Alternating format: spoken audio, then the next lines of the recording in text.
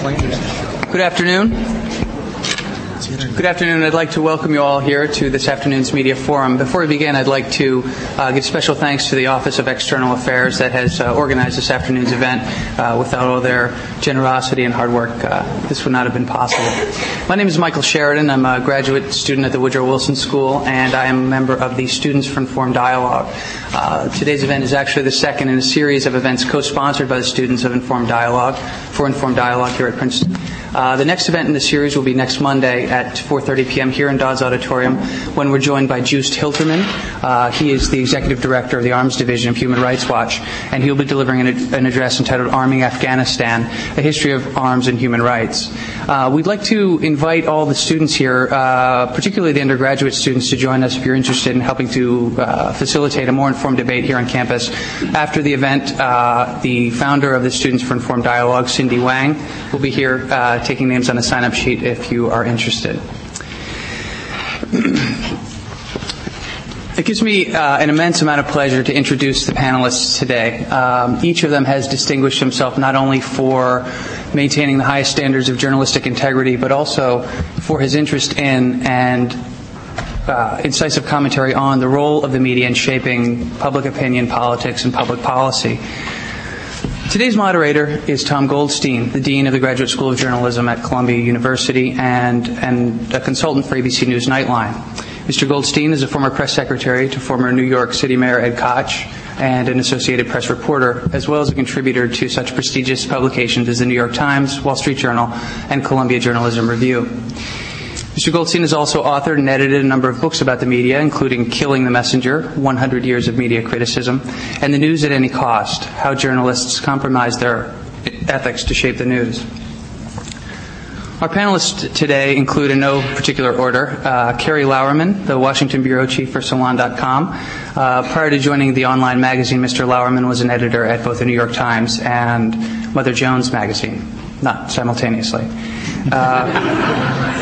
While at Mother Jones, Mr. Lauerman devised the Mother Jones 400, which is a list of the 400 biggest political contributors, or rather contributors to political campaigns, which has become an indispensable tool in the arsenal of every activist and concerned citizen.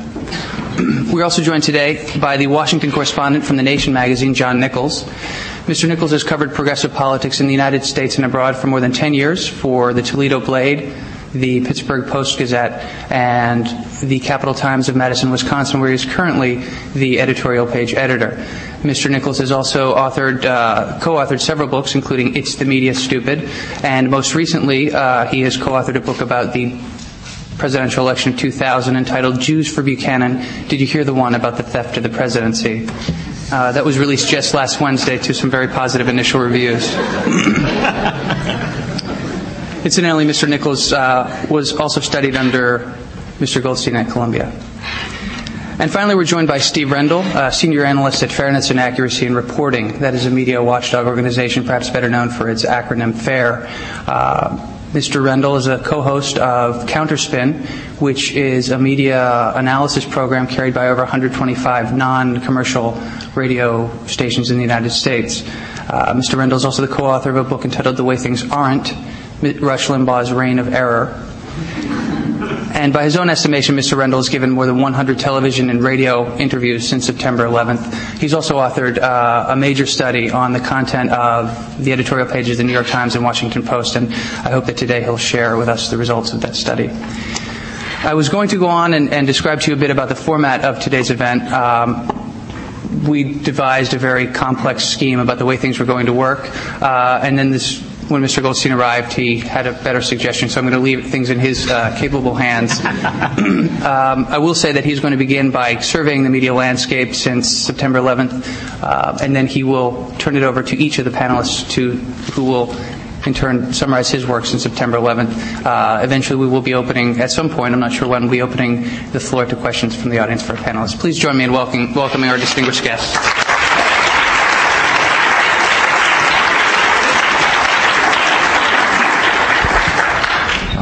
I basically think that moderators should stay out of the way, but I'm going to make a couple of preliminary points which I hope will stimulate discussion. The media organizes our day-to-day experience, and it has never been more crucial since September 11th.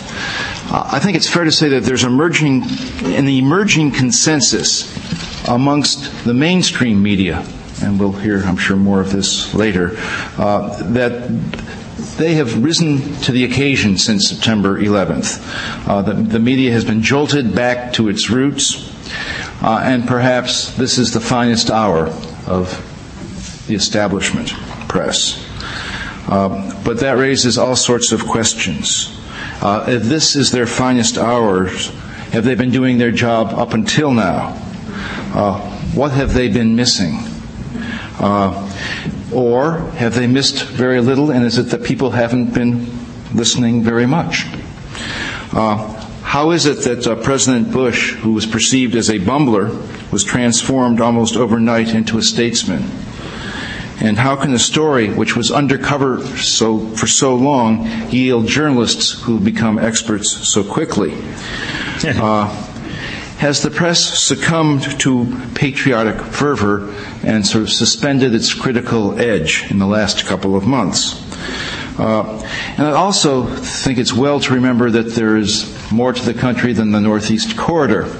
I think, as many of the panelists come from other places, I live in New York 3 or 4 days a week, and in California the rest of the time.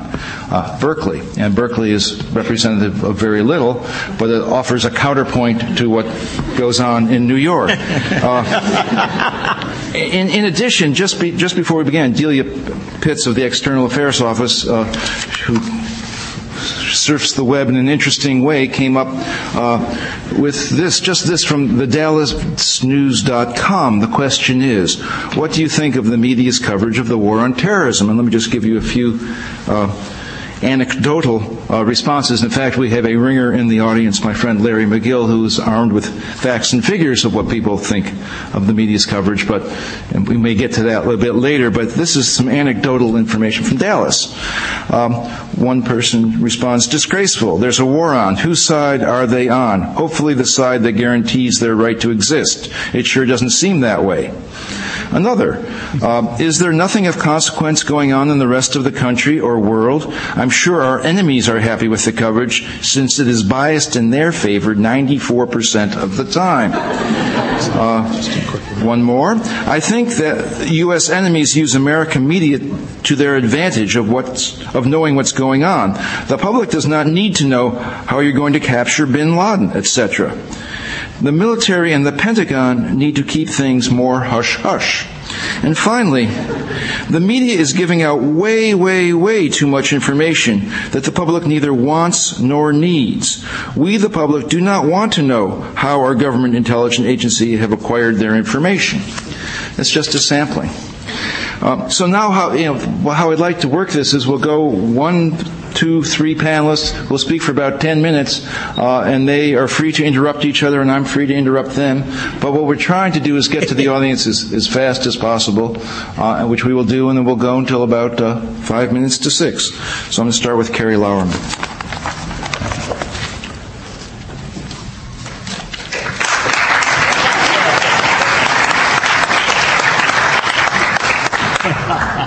That was intimidating. You have to earn it.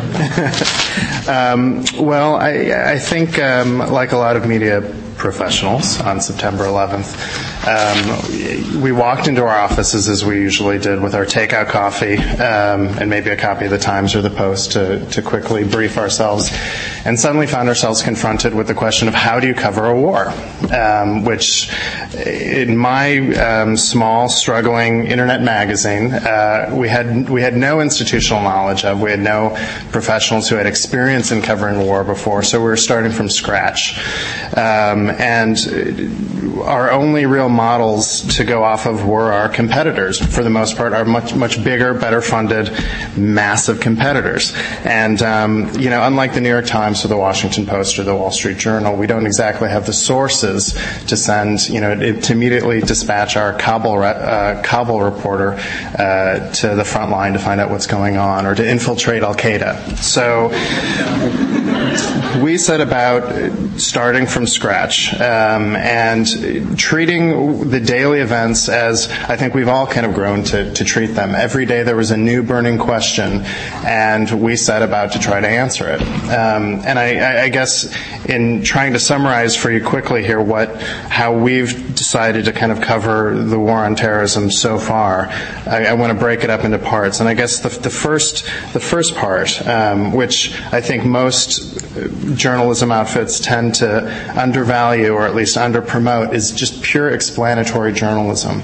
And while we had this huge evolving news story in front of us, one of the most important type of reporter or writer actually that we utilized was just our good readers. Our book critic, Laura Miller, who's just incredibly smart and a great reader, spent half of her time absorbing every book she could get on Osama bin Laden or Al-Qaeda or Central Asia, and then just did explanatory pieces for us, which were wildly popular with our audience and crucial for me as an editor assigning stories on the breaking events and answering the burning questions of the day. The second ingredient, I guess, in our coverage, which is a standard of Salon's editorial mix, is a barrage of very loud and opinionated voices, weighing in on topics from just how competent was George W. Bush on the day of September 11th? Did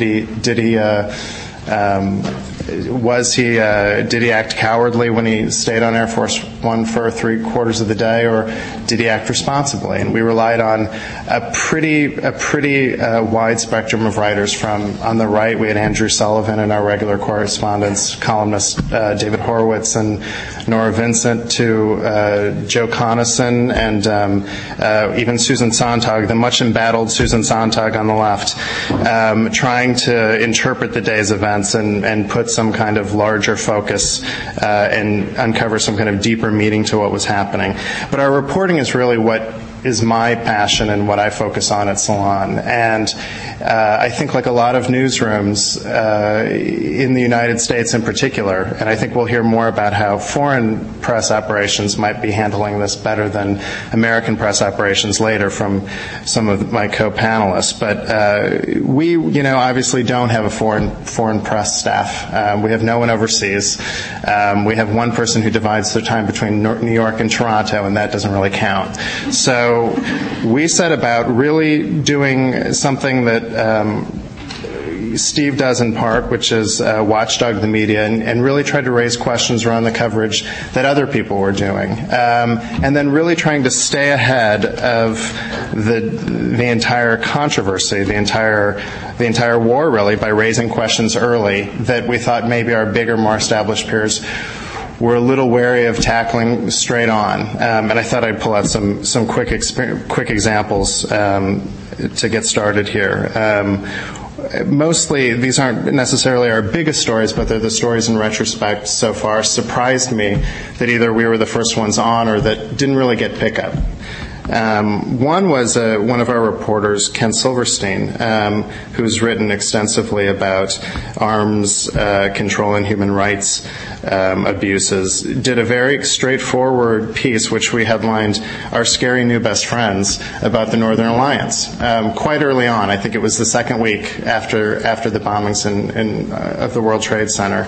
And shockingly at that point, the major media, our bigger peers, were truly treating the Northern Alliance as our great hopes for peace, and these kind of scrappy heroes fighting the good fight. And I mean, Bad News Bears is probably the better comparison, but truly human rights,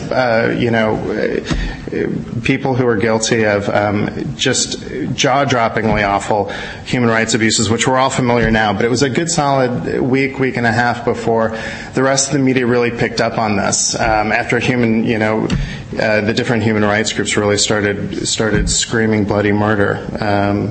And that would be one story. Another story, which just now has been picking up steam somewhat, was an analysis we did of people in different groups in the United States who stood up and identified themselves, kind of self-identified themselves as spokesmen for Arab Americans. And there were two specific groups that we profiled.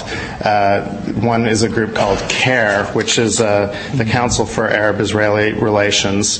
The other is AMC, which is the American Muslim Council. And they were everywhere the first 2-3 weeks after the World Trade Center bombings, on CNN and the New York Times, in the Washington Post, and really presenting themselves as the moderate voices of American Muslims and American Arabs. And they really kind of fell into this media trap, I think. The media, we generally kind of look for conventional responses. So, you could just kind of visualize the CNN correspondent CNN producer looking for the good Muslims to speak on behalf of American Arabs.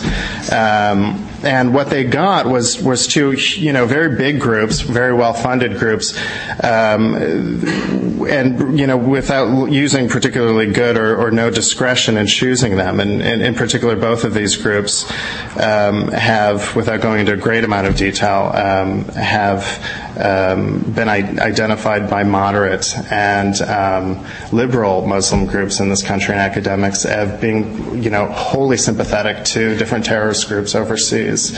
And it was only just this past week the Washington Post weighed in with a larger piece on both groups and said finally, after about 2 months, the White House has stopped inviting them to affairs that the President Bush was attending because they finally recognized that maybe these aren't the Arab Americans we want to be promoting. But it was that kind of naivete that I think we really needed to focus on identifying early on.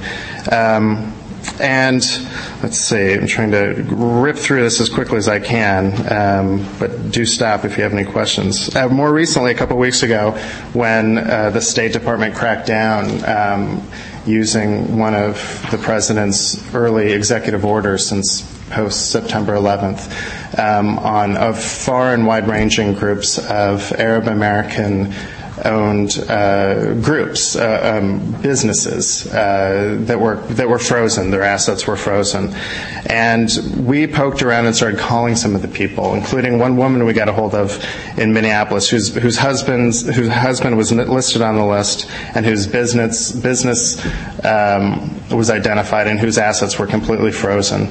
And we spoke with her, and it didn't take long before we started talking to her that we realized that her name was actually also on the list, although she was listed as an alias for her husband. So suddenly we're thinking, what is wrong with this list? This is the list that is being reprinted in every paper in America tomorrow. And she, of course, not to go to the mat and say she was or her husband were innocent. In fact, when on the fourth phone call to her, we finally got her to admit that her husband was out of the country in Dubai, which is also the center of where much of these money transfers that the State Department have tried to identify have been originating from. But it was shocking to me that she was just kind of glancingly referenced in what was, and other errors in the list have come out since, a fairly sloppily done list by the State Department. But maybe more surprising, a couple days after we were doing a follow-up story, and no one else in the media had spoke with her, not even any newspaper reporters in her home state of Minneapolis. So here was a list of, by all intents and purposes, a list of, enemies of the state being put out by our government that no one bothered to examine or even really follow up on. That would be another example. And then the final thing I wanted to mention here, just in terms of how do you go about covering a war in a far-off place when you really don't have anyone located over there. We actually set about, within days of the World Trade Center bombing, of finding somebody that we could send over, or finding somebody who was already over in Central Asia, who could really bring to us an idea of what was really going on over there. We didn't want to send somebody over and have them desperately trying to do dispatches from the Islamabad Marriott, which I have news for you. There's a lot of stories and dispatches coming directly from the Islamabad Marriott, and not maybe a block from it. And we were able to secure a writer, Asra Nomani, a Wall Street Journal reporter who was actually on book leave. who herself is a Muslim, who speaks Urdu, and a couple of the other key languages over there a little bit, and herself has many relatives in Pakistan and has traveled extensively over there. And she seemed like the perfect choice for us because she could actually go in and absorb herself in the culture, find out exactly what people over there were saying. And in fact, she's managed to come up with stories that I'm very proud of. They're stories that I don't think we've seen anywhere else in the media. She did very straightforward reports, for example, of having tea. 2 minutes. All right. Very generous. You've done 11 so far. Okay, well, I'll wrap that up really quickly. What's been great about Asra is she's been able to go, I'll finish that anecdote. She was able to have tea with the Taliban ambassador and his 2 wives behind Purdah. She was probably the only reporter who actually saw their faces or knew they existed. And her reporting has been very straightforward, very matter of fact. And what struck me more than anything else, some of our readers, being online, we're very concerned about our readers and take their letters very seriously. What shocked me is the backlash from our readers that were so angry that she wasn't using this opportunity to really attack these people in interviewing them, which is ludicrous because it would certainly be putting her life in danger. But it was also, it's really struck me, and I don't mean like the occasional email. There were people calling her Hanoi Jane, the Hanoi Jane of this war, and so we started calling her Islamabad Asra. But it really struck me, and it's been discouraging in a sense because as much as we're trying to find out what's really going on and what these people are really thinking, there is always a pushback from people who don't really want to know and who aren't going to necessarily feel comfortable with that. I guess on that point I'll scramble off the stage and let somebody else give it a go. Thank you.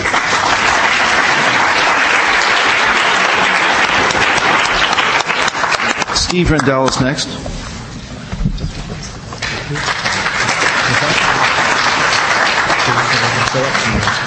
I want to start off by saying that on the morning of September 11th, I woke up at about 8 o'clock, and I started to prepare for a radio show that I was going to do on the insane amount of coverage on Congressman Gary Condit. Remember him? I had a 9 o'clock show, and I turned off the radio and all other media at about 8:30, and this was about 15 or 20 minutes before the horror started. And at about 9 o'clock, when I was expecting to get a call from the radio station, I think it was out in California, I got a call, picked it up, and it was actually my mother-in-law calling from Buenos Aires. My wife is Argentinian. And I thought she was just trying to be hip. She says, "What's happening?" Well,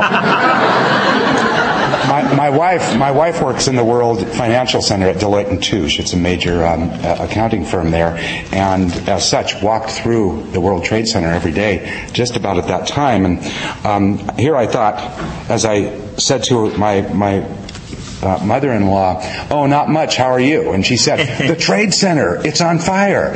And so I ran over to the TV and turned it back on and saw that I just embarrassed myself. I can imagine my mother-in-law, my son-in-law, the big media critic, doesn't even know. I'm calling him from Buenos Aires with news from his city, But my wife is fine, but it did turn out that she ran for her life on 2 different occasions on that day, and happily, I mistakenly told my mother-in-law that she was nowhere near southern Manhattan, that she had a client in Midtown. I was just wrong. And it was lucky because by the time my wife called her mother, she was able to say, well, I was there, but her mother wasn't put through any horror from that. I want to say, because just to try to balance some of the remarks I'm going to follow with, I want to say that in addition to some of the other things that Michael mentioned on my resume, I was a reporter for several years for the International Herald Tribune, and I did reporting from Paris, from Spain, and a lot of reporting in North Africa. I feel a great deal of solidarity with shoe leather journalists. I think they are working under very hard conditions. Now, now my talk. That was to try to balance a little bit. I like to, since we've been monitoring at FAIR, we've been monitoring the media very carefully, well, for 15 years, but especially carefully on this story since September 11th. And there's just there's just too much to say. So I'm going to try to make some discrete categories here that I think are interesting. And I'll start with the categories, just mentioning them. And I don't think there's anything controversial about them. I think that anybody in journalism would pretty much agree that these categories are things that are important.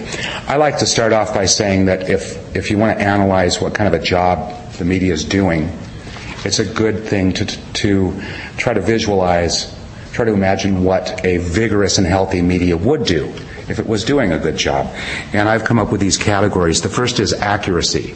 That is, that the media come up with be accurate on breaking news points and historical context. The second point that I would say is that the media should foster a broad debate, especially on issues as important as going to war. The third point would be context. This is sort of ABC, accuracy, broad debate. Context. Context meaning a setting. Media consumers in the United States should understand. I mean, the fact is, before September 11th, most of us couldn't find Afghanistan on a map. I'm not sure that's changed, but I think there's a lot more people that know where it is now. There should have been a much better there should be a lot more international reporting, investigative reporting, and the kind of reporting that would have made this story not come so much out of the blue to so many people. Fourth category, I'd say, is independence, in the sense that reporters and editors and producers must remain independent from the subjects of their stories. That's another important category. And the fifth category, I would say, is sensitivity or fairness, and that comes to bear in a couple of different areas. Let me go over a few of these. The first point, accuracy. It's true on the first day that there were many, many inaccurate stories. Dan Rather on CBS Evening News not only announced that there was a truck full of explosives, enough to blow up the George Washington Bridge, stopped at the George Washington Bridge by the FBI, and people had been arrested.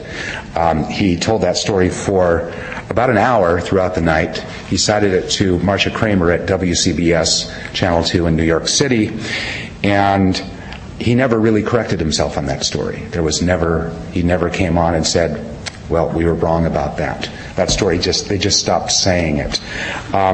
He similarly announced, as did many other people, but I just say CBS Evening News was the most prominent outlet to do this. He similarly announced that the State Department had been firebombed. This was false. He did come out and correct himself on that. Tom Brokaw announced that the Democratic Front for the Liberation of Palestine had taken credit for the attacks in Pennsylvania, New York City, and Washington, D.C., which came as a great surprise to any of us that knew anything about the various factions of Palestinian groups, because the Democratic Front is a tiny little group that's considered sort of pointy-headed, sort of intellectual Marxist group that isn't particularly, has never shown any great penchant for at least broad-scale violence like that before. CNN suggested on the evening of September 11th, they showed a burning armament and fuel dump out by the airport at Kabul, and suggested that perhaps the United States had already started bombing in Afghanistan. This was the night of September 11th. They didn't come out and say it, but they suggested that it was true. Fox News went overboard with the idea that the State Department had been firebombed, but they actually came back and corrected themselves too. Anyway, the point on accuracy is, in the flush of a story like this, a lot of things are going to come through. You're going to report things that are inaccurate, and the most important thing about that is that you get back and correct them as quickly and as prominently as you can. And that's the main thing. And I don't want to be too much of a stickler on on accuracy. I will point out, though, there were some points of historical accuracy that were quite interesting, arguing, for instance, in favor of bombing and a military response. Both Christopher Matthews of MSNBC's Hardball, Senator Kerry from Massachusetts, and Senator McCain from Arizona, all on different shows, all pointed out that, gee, after we bombed Gaddafi in 1986, we didn't hear anything more out of him, which isn't the United States' official position. We believe that 20 months later, Libya was behind blowing Pan Am 103 out of the air. So this is a kind of argument that was made, a historical argument made, let's support bombing because it works, when in fact there was nobody, there wasn't an expert on the show with Christopher Matthews to correct him and say, what are you talking about? 20 minutes after we bombed Libya in 1986, Pan Am 103 was blown out of the air, and it's the official position of the United States that the Libyan government was behind that.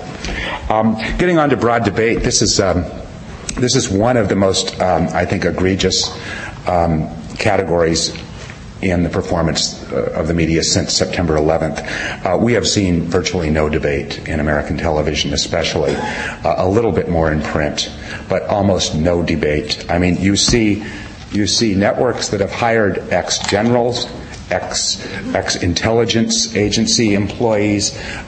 You see a long line, a veritable rumble line of Madeleine Albright, Sandy Berger, Schultz, Kissinger, Brzezinski, people who, to a man and to a woman, support military response.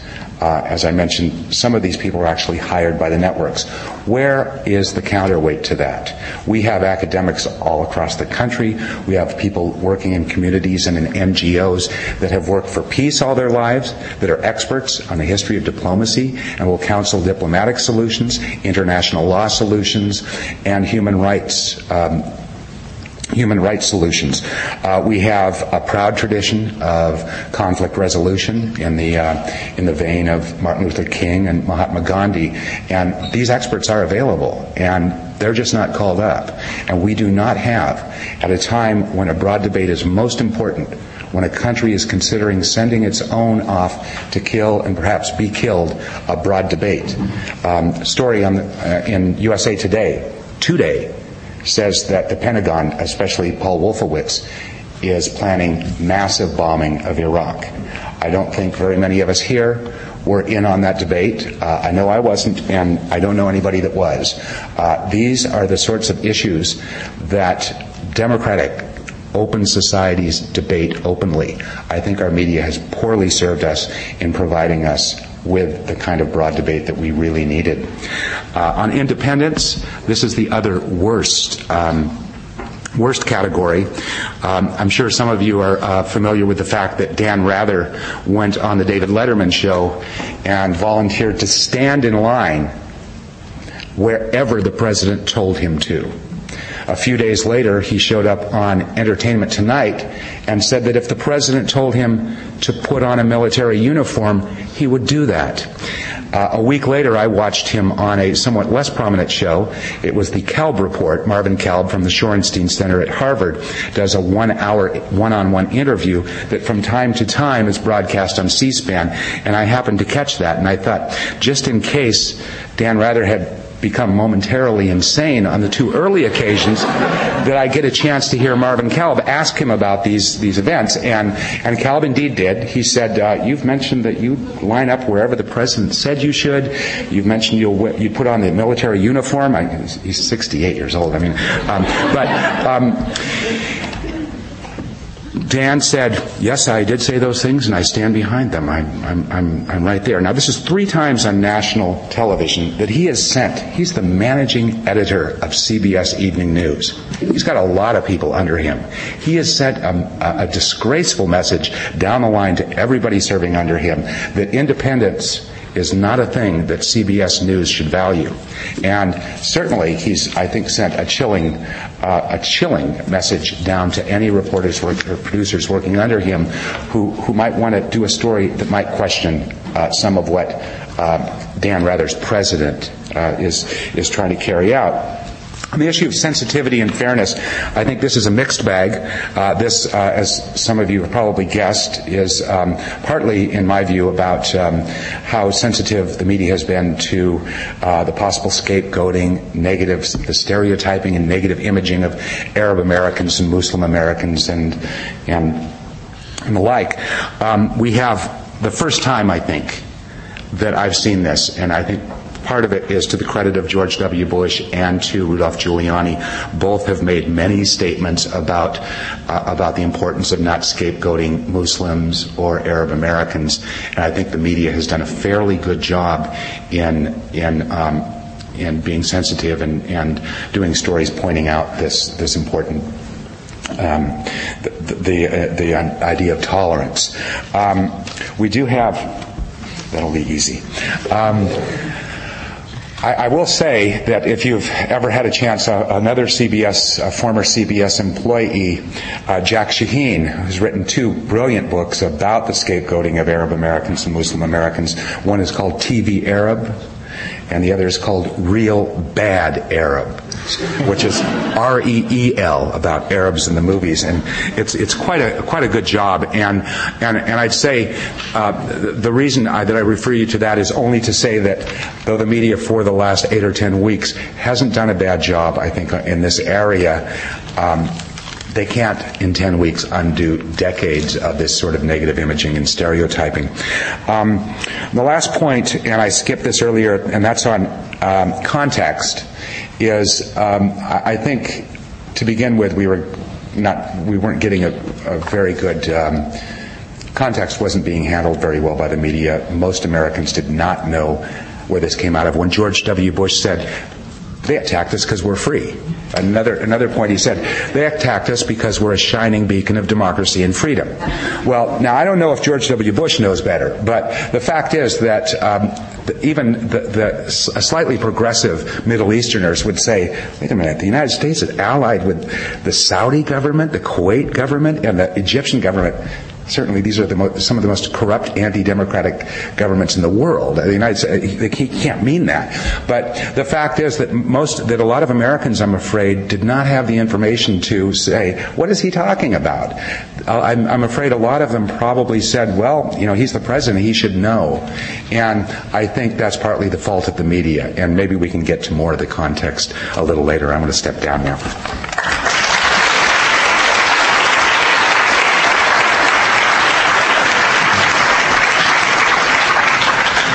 Before I introduce our last panelist, I'm just going to ask a question of Steve. You're pretty rough on Dan Rather. Could it not be that he was just showing his enthusiasm for patriotism and his patriotism? But being a patriot, is that inconsistent with independence? And can journalists not be patriots? No, I don't say that at all. Let me give you the quick answer to that. Journalists.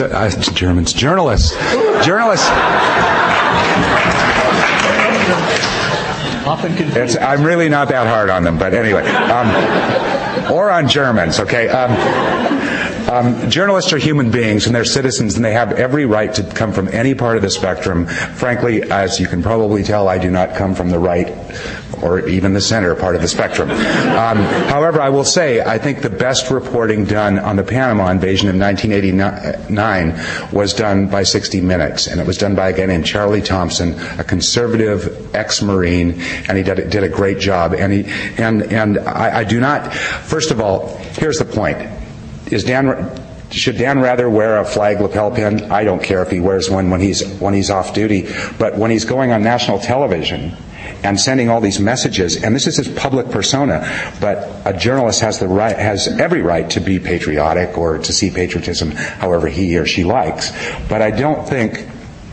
I think it's the wrong thing to do, and really, like I said, a disgraceful departure from any notion or appearance of independence for him to say, I will, do the bidding of the president. I just wanted to get that clear. And what you see also, not only on CBS and not only on Fox, and what you don't see in the printed press because of the form, is the use of we. which has sort of crept in, that you never, it's we, the journalist, is speaking on behalf of the country, which I think is quite problematic. Last speaker, John Nichols.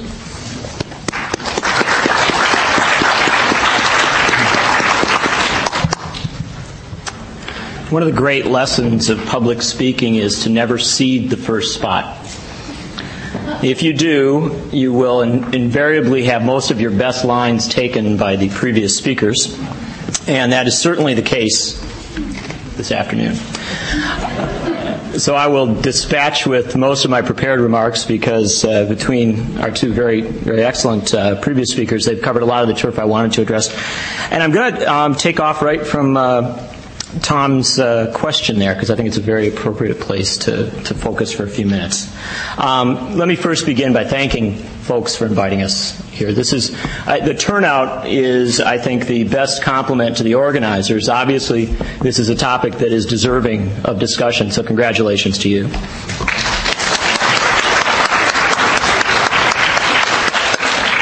And I am, as well, very honored to be at the Woodrow Wilson School. Although, as a Wisconsinite, I must tell you that it is with some... Are you a Wisconsinite? Where are you from? What's that? My parents are from Milwaukee. From Milwaukee? That's okay. It's not a small town, but it's cool. I tell you, as a Wisconsinite, we have a little discomfort with Woodrow Wilson. Back in 1917, our representative to the United States Senate, Robert M. La Follette, opposed Woodrow Wilson's decision to break his campaign promise of 1916 to keep us out of war, and entered World War I. For that, Robert M. La Follette was vilified in most of the media of the country at the time, and was severely attacked as a traitor, as a supporter of the Huns, as an ally of the Kaiser. La Follette's response to that was to say, 5 years later when he was running for re-election, if you don't agree with what I did during World War I, don't vote for me, because I believe everything I did was right, and I will be proven to have been right. And in fact, he was. So, I'm shameless Wisconsinite. I have to explain. So before I came out here, I flew out this morning. I was last night on my brother-in-law's dairy farm in Walworth, Wisconsin. We were trying. It was a very warm evening, so we were finishing up with putting in some of the grain and other items that we use for feeding the cows during the winter. And I can tell you that I was about as far from the East Coast and the intelligentsia as you can get. My brother-in-law is a lifelong dairy farmer. He is also a very typical consumer of American media. He reads a daily newspaper. He watches the news. He listens to the talk radio in the barn. And last night, as we were actually filling one of the grain silos, he said to me, about this Afghanistan thing, who are the good guys? And it was an absolutely appropriate question, because if you have followed the news coverage of this war, it is damn hard to identify good guys. Now, officially, we know exactly who the good guys are because we're told that every night in the media. America strikes back, right? I mean, that's pretty clear. And if by chance we had a question about it, that would certainly be alleviated by Walter Isaacson at CNN, who, realizing the idiocy and the incompetence of the American people, feeling that they were so ignorant and so just completely incapable of analyzing that they would forget September 11th, Isaacson put out a memo saying that every time you show images of death and devastation in Afghanistan, you must give a reminder of what happened on September 11th, preferably a visual reminder, so that people can keep it in context. Now, the interesting thing is that Isaacson did not make the same order for CNN International. He couldn't have, because viewers in other countries would have laughed CNN off the air for its incompetent and really propagandistic approach to the story. And so Americans, in the current moment, are being treated as idiots by their media. The rest of the world getting a different story. Now, I say this with some discomfort because one of my former instructors referred to or brought up the notion that this might be the finest hour of the establishment press. I can assure you it is not. This is arguably the worst hour I have seen in my lifetime, and I would make the case perhaps the worst hour in the history of the country. It is not that this war is good or bad. Those are decisions people have a right to make on their own. And many people on the right and the left have come to unexpected conclusions about it.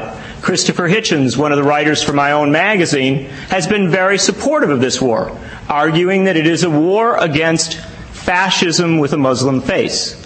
I think that's a credible argument. Whether you agree with him or not, it's certainly engaging to read his case for it. Some conservatives, including Pat Buchanan, have argued that much of this war is wrong-minded and is rooted in bad policies of the past.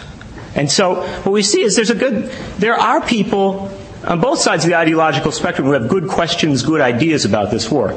But you haven't seen much of that in the establishment media.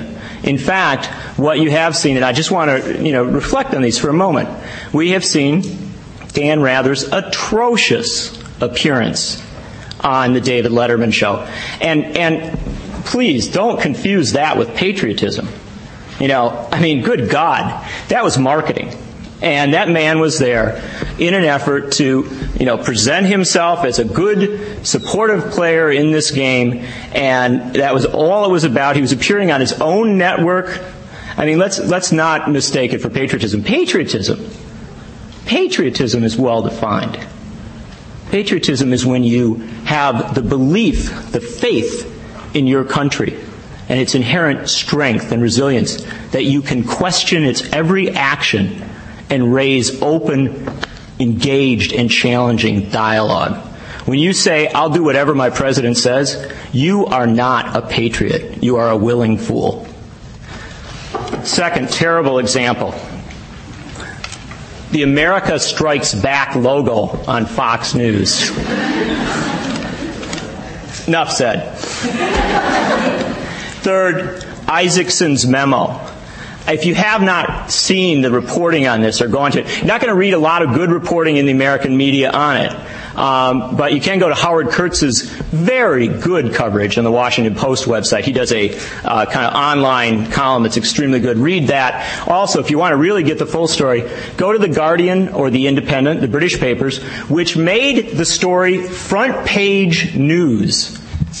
Front page news in England, sort of lost to the dialogue here in the United States. The finest hour of American journalism. I would remind you of how CNN, 2 weeks into the war, introduced a report on the Taliban's treatment of women. Quote, a side of Afghanistan you have never seen before. Well, indeed, they're right. These people have not covered the world since 1980, according to David Shaw of the LA Times. We've had a 70 to 80% decrease in international coverage in our media.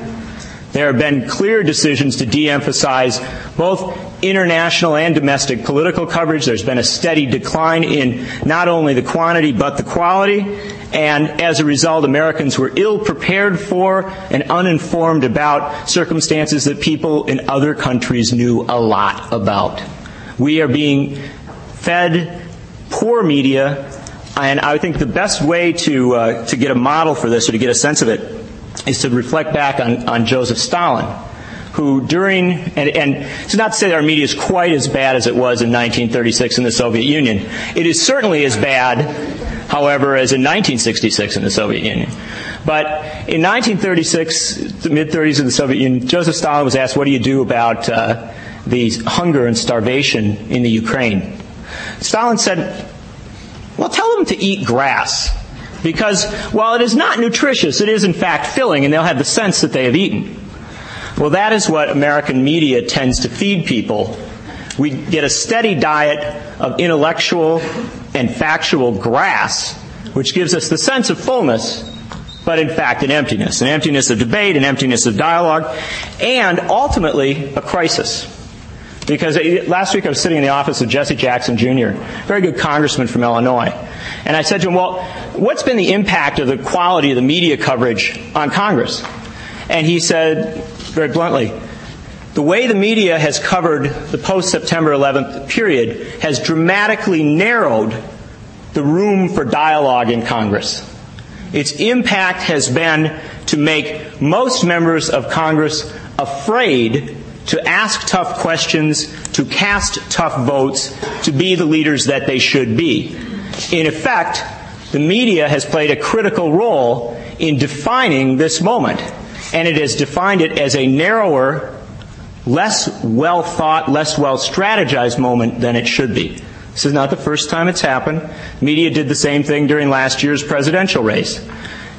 After the Florida vote, November 7th, the media accepted the Gore spin and the Bush spin as the parameters of debate, completely pushing out the logical question of, well, can't we just count all the votes and find out who won? As a result, there again, the media defined the parameters of debate to such an extent that it warped the result. Make no mistake, the media is warping the result at this point. This doesn't matter whether you're a supporter of the war or an opponent. In fact, supporters of the war should be just as angry with what the media is doing as foes. Because what the media has done is to X out even a good quality dialogue about military strategy and about rational approaches. I gave a talk about a couple weeks into the war, and I asked the audience, well, what is our strategy if we take Kabul? What are we going to do there? Nobody knew. What is our strategy if we capture Osama bin Laden? Nobody knew. What is our relationship with the Northern Alliance to be in the long term? Nobody knew. Again and again and again, we had discussed none of the questions relevant to this war. And it is the media that ought to be driving those discussions and those debates. Its failure to do so ought to be a passionate indictment of our media. And let me just go to one quick note here. So other friends have talked about what they've done since this war started. I've covered wars in the past. I covered the Persian Gulf War from start to end. I covered the Intifada. I was in Latin America in the 1980s and wrote about the U.S. wars in El Salvador and the Contra War against the Nicaraguas. And yet, in this war, I think I've had a much tougher assignment. I took it upon myself to go out and talk to Americans. What I found was, in Boise and Milwaukee and Minneapolis and Portland and towns all over this country, that ordinary Americans are more than prepared to have a real debate about this war and about all of the aftermath of September 11th. They are being treated as idiots by a media that is more concerned about marketing to them than to informing them as citizens.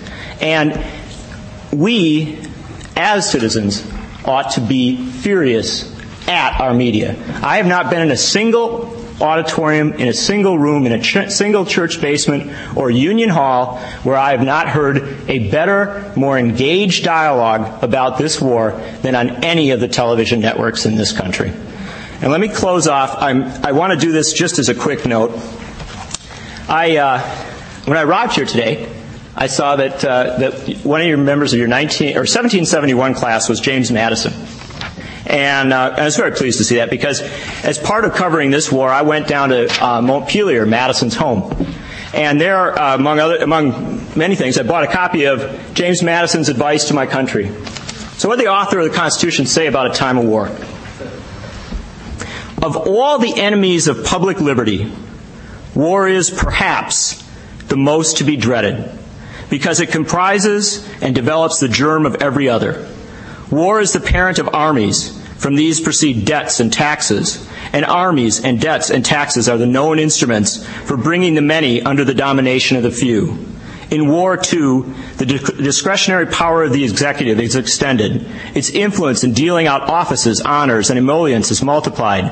And all the means of seducing the minds are added to those of subduing the force of the people. The same malignant aspect in republicanism may be traced in the inequality of fortunes and the opportunities of fraud growing out of a state of war, and in the degeneracy of manners, and of morals engendered by both. No nation could preserve its freedom in the midst of continual warfare. Madison warned us. Madison also said it was the responsibility of the press to make sure that the executive and the Congress did not abuse those war-making powers. This time, the press has failed.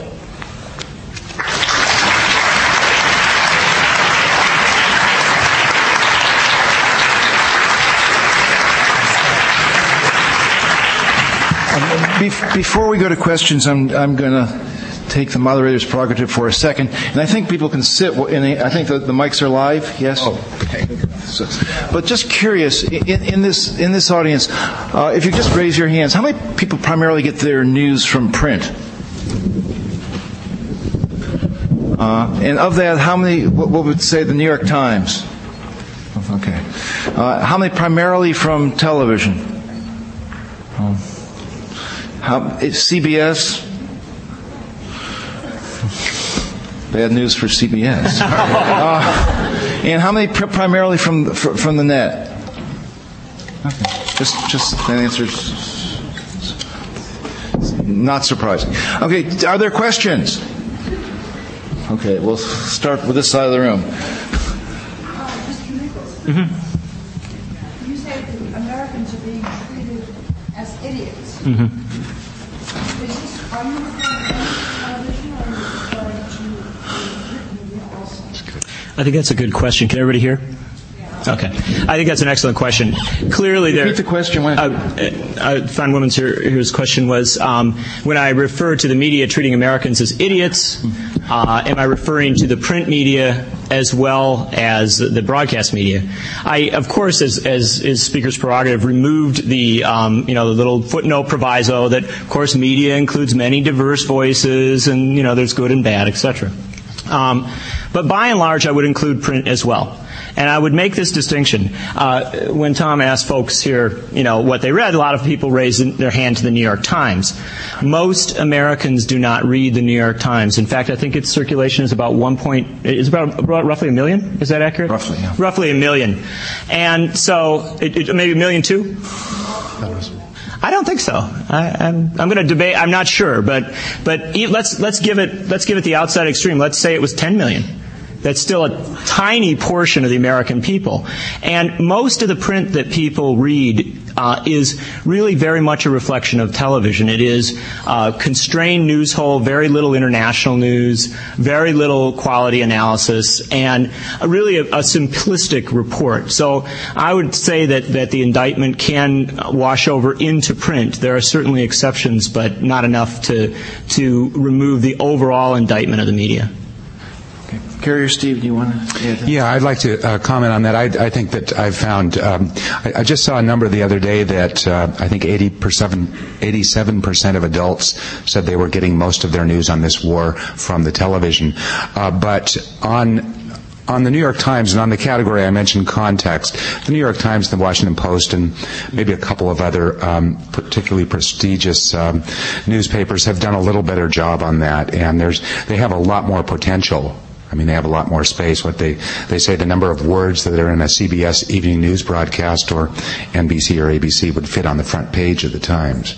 So, I mean, it's a lot more potential there. I think a lot more could be done, but I'm not as harsh on print as on television. Okay. Sir. In the last week, there was a similar panel in this campus. One professor noticed the following. There is a happy native syndrome has crawled back into media. And we show the natives unveiled a wash protest, laughing, smiling. And it has brought a colonial past of 18th, 19th century. I wonder whether you would comment that the validity, of course, the purpose of this is to justify that all action is for just for making other people happy. Carrie, would you? Sure, I'll take a stab. That's a great question. I think those initial, I'm sure I'm not the only journalist who, after those initial pictures celebration in Kabul. We're just praying that it was actually true, and that we weren't seeing kind of State Department approved photographs. And clearly it's not. I mean, there's now, I think over the weekend there were dozens of reporters and film crews in Kabul, and there seems to be a genuine sense of celebration and relief. But I'm not quite sure. I think it would be a little cynical. I mean, I don't begrudge you your question and the idea that at least some people are capitalizing on it that way, to somehow celebrate a colonial past. I actually think genuinely, though, the reason we're seeing those images is because we have emotional reactions to them, and as journalists, we're looking to at some kind of engagement with the people who have been under the reign of the Taliban and who we've been hearing horrible things of their treatment for months now. So at least in terms of the images that we're seeing out of Afghanistan at this point, I don't think they've been used to further any deeper colonial agenda or go ahead. Yeah, I'm sorry. Sorry, I misstated the point. The point was not whether they were genuine. Yeah. Related to Professor Goldstein's original remark, namely, what were they doing when all these natives were not so happy? That's right. Well, yeah. But, actually, I think that criticism goes to the larger criticism of the media here as well. I actually fall somewhere in between John and I think at least where Dean Goldstein was going earlier, which is, I think actually the journalism has some of it's been stellar in the newspapers and the Times, and even on the wire services, the Associated Press. But we're starting from scratch, really, and our knowledge was so low, as was our involvement over there. I mean, it was really a whole country and media coming to a country fresh from scratch and playing a game of catch-up. And in terms of playing catch-up, I think we've done an amazing job. I think a lot of the media has done an amazing job. But the fact that it was a game of catch-up and that our focus has been so lacking over there, I think has been embarrassing. If I can just add,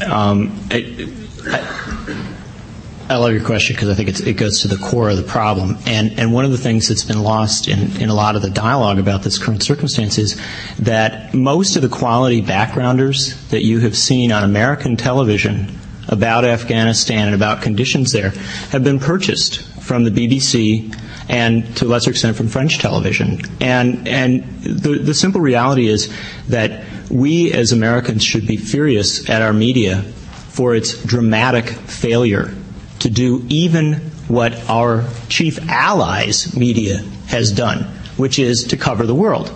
The British were not shocked to learn about the Taliban. The French were not shocked to learn. In fact, in France, people actually had their favorite Northern Alliance leaders. The French coverage had been so thorough and so good over many years that when one key opposition leader was killed just before Osama bin Laden was killed, it was a subject of a great outpouring of sorrow in France.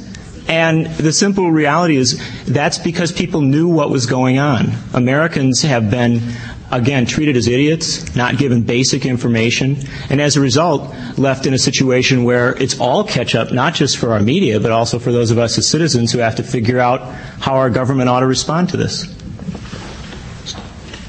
Well, let me comment that I think a lot of times correspondents, especially for television, are working from sort of archetypes and working from scripts. And for instance, on the night when NBC and ABC, and again, I don't want to sound like I'm really going after CBS here. I don't think any of them have done that good a job. But on the first night where big stories ran about civilian casualties in Afghanistan on NBC and on ABC, the correspondent, his first name evades me, but his last name is Axelrod, does a story with an Afghan refugee who's just escaped out of a bombed area, and he's in Pakistan.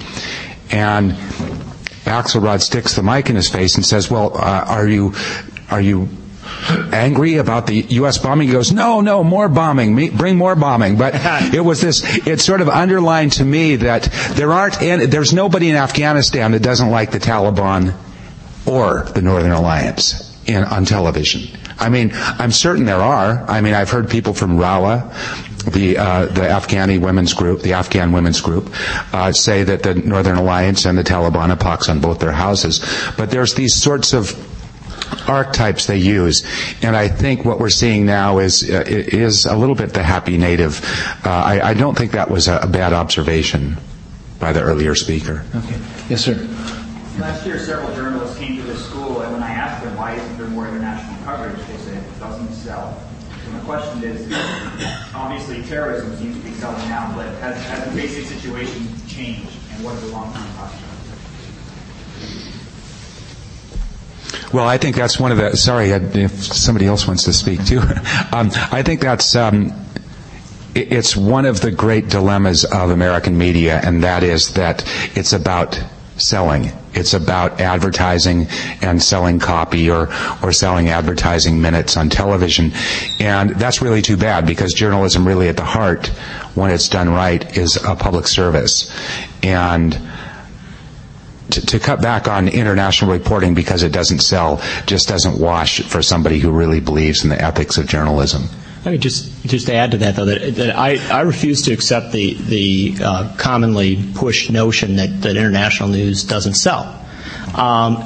What we've seen with our networks in particular, but also with the print press, has been a dramatic cutting back of the funding for international coverage. Thus, when reporters go to a foreign station, they pass through so quickly that they don't do a very good job of telling the story. Also, U.S. media is very resistant to sending in people, from a region or with ties to a region who might really know about it and be able to bring back a good story. As a result, it doesn't sell, because what they're trying to sell is, again, that grass that Stalin suggested people ought to eat to feel full. We know from the BBC, and we know from many other news mediums around the world, that you can in fact produce international coverage that people eat up and love. And the best example of that is what CNN has now been rerunning. I think it's CNN on a regular basis, which is this report of the a woman who's Afghan by background, who went into the country before all this crisis and traveled among women and did this incredible, I think it was called Behind the Veil report. That was a extremely successful TV report in England before. It didn't require Osama bin Laden or September 11th to make it interesting to people. And I would suggest to you that done right, all of the American networks could do 10 times as much international coverage, and it would, quote unquote, sell. Okay, and let me just answer that. I mean, again, you have to split between the print media and broadcast. And the New York Times, Los Angeles Times, Wall Street Journal, Washington Post have a fair number of international correspondents. And my sense is that the networks, which basically cut back their foreign coverage for cost reasons, now, as I think is a matter of professional purpose and pride, will restore some of that. Probably not back to levels of 1980, but you'll see a lot more. Yes. Yes. Can you evaluate or talk about the decision-making process that went into the media's decision to accede to the administration's request to allow it to censor bin Laden messages? Can someone repeat that? I'm happy to. Yeah. I'll repeat the question for her. She's asking about why the media, and I think in this case you're talking strictly network and cable broadcast media, acceded to the administration's request that they hold back on viewing the messages from Osama bin Laden. I think originally the request came from Condoleezza Rice, who suggested that there might be hidden messages in his speeches that Al-Qaeda terrorists around the world were waiting to decode. And I'm happy to say, from being a nominally print organization, pixel organization, the networks were pretty much alone in that. I mean, I think we were one of the websites that were able to get the actual broadcast of some of the earlier speeches that they were only showing segments of and broadcasting it online. Many others followed suit. Newspapers and print organizations would run transcripts in full. And I'm actually with you. I don't quite understand why they did it, other than I think they were gripped in a period of extreme patriotism, where if CNN had decided to buck the course and run the Bin Laden speeches, it would have rained hellfire on them from their own administration, from the U.S. administration, and I think it was pure fear, pure public relations fear. And can I just add that fear, that public relations fear, is a very interesting thing, because I've actually I've talked to some people who published controversial things and said, well, how much of an intense reaction did you get? And I've written columns and gotten terrible emails in response, but then you write back to them, and then they realize there's somebody on the other end, and suddenly they turn very nice, and they say, wow, it's so cool that you want to talk. And the fact of the matter is that so much of what has driven this, if you will, policing of the broadcast media, and to a lesser extent the print media, has been other media. Fox and the New York Post have gone out of their way to criticize anybody who stepped out of line. And so we have this bizarre situation where the media is criticizing other media for not being patriotic enough, and who's left out of that dialogue? The viewers, the consumers, the people, who I think would be very pleased to have seen bin Laden, as boring as his commentaries often are, and could have sorted it out themselves. Okay. Yes. There hasn't been much coverage about the non-U.S. citizens who are being held. Is that because the media fears that people not patriotic but governing that? I didn't understand that myself when they did the reporting. Question? Oh, I know. The question is, you're talking about the 8 aid workers that were being held for months? No. Oh, the detentions. The detentions of about 1,200 people so far. There's very little news coming out because, in the view of very many civil libertarians, the United States government is violating the civil liberties of those detainees by keeping them incommunicado, in many cases from lawyers, from reporters, and refusing to charge them or deliver to them any of the rights of habeas corpus and the right to an open trial and to be faced with your charges and accusations. So, I mean, there's one of the problems for journalists there. I'm not sure I'd blame that on journalists. Is there's very little access. Okay. That said, the New York Times, in a compliment, the New York Times has done a great job in the last few days of exploring it, and they really, I'm very critical of an awful lot of the media, but frankly, the Times' coverage, and it turned, I would say, on this issue about a week and a half ago, has been really important, and I think it has at least begun to force a bit of a dialogue on it, which is to the good. Yes, sir. I was just wondering, to what extent do you think it's a lot easier to be skeptical of the war if you don't live in the Northeast Florida and you don't face the prospect of your life being potentially in danger on a daily basis. I know you alluded to traveling around the country and hearing more interesting dialogue from just people in Wisconsin or what is your... Some of those weird places out there. I mean, I don't think it's a coincidence that Barbara Lee was the one who passed the Senate vote. She's Berkeley's congressman. Yeah. But I was talking to my mom the other day on the phone in California, and she was saying how she worries about me every day living, but she's not particularly concerned about herself. And maybe there's a possibility that the Bay Bridge might have been blown up, but now people think that just Gray Davis is trying to get. He's got a re-election campaign coming up. Yeah. That's a terrific question. And did everybody hear it? It's that, is it perhaps that when you go out to what people in Washington refer to, somewhat disparagingly as America, you might get a different perspective than you get in the Northeast Corridor. I think there's no question of that. I was in Washington on September 11th and then up in New York a couple days later. And, I mean, you can't underestimate the devastating impact of what happened, and emotionally as well as intellectually and in every other way.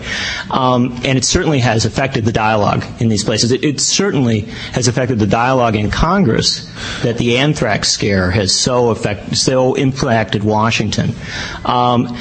And I respect your question. I do think that there's a distinction there. But I also do believe that America, it's this great big country, right? And what is done in the name of this country is done in the name of the Northeast Corridor, but also, Walworth, Wisconsin. And it is notable that the dialogue out in the rest of the country has been a little more engaged, I think partially because of a sense of security that is lacking, perhaps in the Northeast Corridor. But I would argue that engaged dialogue is the ultimate road to security. I think that we will all feel better, that we do all feel better when we explore the wholeness of these issues and really debate them and think about them. One of the most damaging things of the media coverage so far was the suggestion very early on that the world's most powerful superpower was going to have a terribly hard time dealing with a group of divinity students who had taken over Kabul. And what we have found is, obviously, a lot of the sort of hysteria in the early reporting on this terrible war that would occur in Afghanistan may in fact have been hysterical. And we might have been much better off with a broader, more engaged dialogue. I think people might have felt less frightened. Okay. We're going to have to move fast, sir. An observation based on experience in World War II. Okay. Once they took one of the worst crimes in history and made it a war, they did two things. They first of all upgraded the opposition, and they set up also the domestic conditions where you're working under it. War is simple, and what you do in a just war is anything to win the war. And that proposition has been bought 100%. So the media is caught up with the same thing that the rest of the country is. The folks have to win the war, period. And anybody that says anything otherwise may get to a different set of internment camps, or they are traitors, and everybody wants to be in the action. So it's really, the media is subject to this just war that has been established. I think we're going to see some more opposition to many of these measures that the administration is trying to put into place. The military tribunals, the detentions. It's not a war. In fact, leaked early by Cheney and by Rumsfeld is that they don't want to declare it a war because then they will have to cleave to the Geneva Conventions. So they don't want a war. They can't have the best of all worlds. And so they can't because the Constitution does provide that the executive branch may abridge certain rights in times of war, declared wars. We don't have a declared war. I think there's one thing, the one place where I've seen dissent from the administration during this war is about the military tribunals. Now, one of the reasons we've seen reporting about this in the media and different opinions, I think, is because elites are split on the issue. You have Bob Barr, you have William Safire, you have others that are saying, what's going on here? This is martial law. We're not in a declared war. Safire called it kangaroo courts. Now, this is somebody that's usually in Bush's camp. So I think we're going to see a little more debate when it comes to civil liberties at home. We got time for two more questions. Sir. Is it politically or economically feasible in the near future to see greater funding of public television and alternative media that isn't slave to commercial means to get better international coverage and smarter, wiser coverage? I think Steve can speak to this as well, but I would say that in traveling around the country, I've been very, very struck by the passion with which a lot of people are angry at their media right now, and the very strong sense that something is amiss. I think that's great. Just as we should question our government, we should always question our media. And I'm hoping that this does become a moment, as the 1980s did during the Central America Wars, to spark more of a movement for change. Certainly the movement of the 80s developed mainly a critique but little actual reform impetus. Ideally, the movement that comes out of this period would push for extreme media reform, not just more funding of public and community broadcasting, but also a full-fledged assault on the monopolization of the media, which is really a driving force in why our media is so bad. Carrie, as someone who's part of a worthy if underfunded publication, what would you say? Well, there's a lot of good media out there, too, that I think we're just not used to looking for. I mean, there was actually a great piece, I think, in either the Wall Street Journal or the New York Times, talking about hundreds of thousands of readers now turning to British newspapers, which we've heard a lot of accolades for tonight, for the first time, because they want just more international news, they want more context, they want more scoops, and they're seeing a lot more. So I think, the media is taking a beating, justifiably so, but I think readers are getting smarter, and they're probably looking for a lot more outlets, too. Okay. Because there are a lot out there. One more question, Miss. The executive producer for the Washington Bureau of Al Jazeera recently came to campus for a lecture, and he said that the only way to achieve broad-based, balanced public journalism is to have a presentation of biased views. Do you think that's an honest assessment, especially in today's time when so many journalists are intimately involved in the story? I'll give my view. I think there's no question that he's right. There has to be an acknowledgement of bias on the part of media, and James Madison put it best. Your former student here, when he said that the best media that you could possibly have in a free country would be to take one side of a broadsheet and allow one side of the argument to print its interpretation of the news, and then give that to the other side of the debate and let them print their interpretation of the news, and then let the citizens read both sides. I honestly believe that that's where you're most likely to get an accurate take on what's going on, because you can sort it out yourself. Steve, would you like the last word? Yeah, sorry, where did we start with the question? Al Jazeera. It was biased. Yes. I think there's a disease in U.S. media, and that is that everybody has this need, producers, editors, publishers, to tell the public that they're objective. Now, I have somewhat of a science background, and when I hear somebody who's a journalist saying they're objective, I see somebody in a white lab coat sort of holding up a fact, perhaps, to the light. Look, journalists are subjective. We all come with our baggage. The best we can do is to seek balance.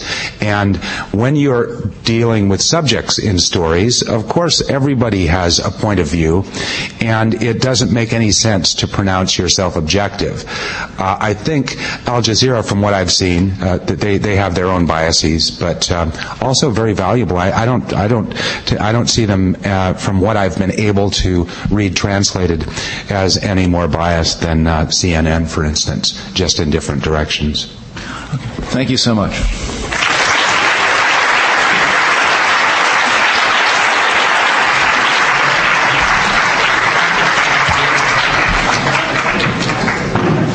Hey, great. Thanks so much for coming.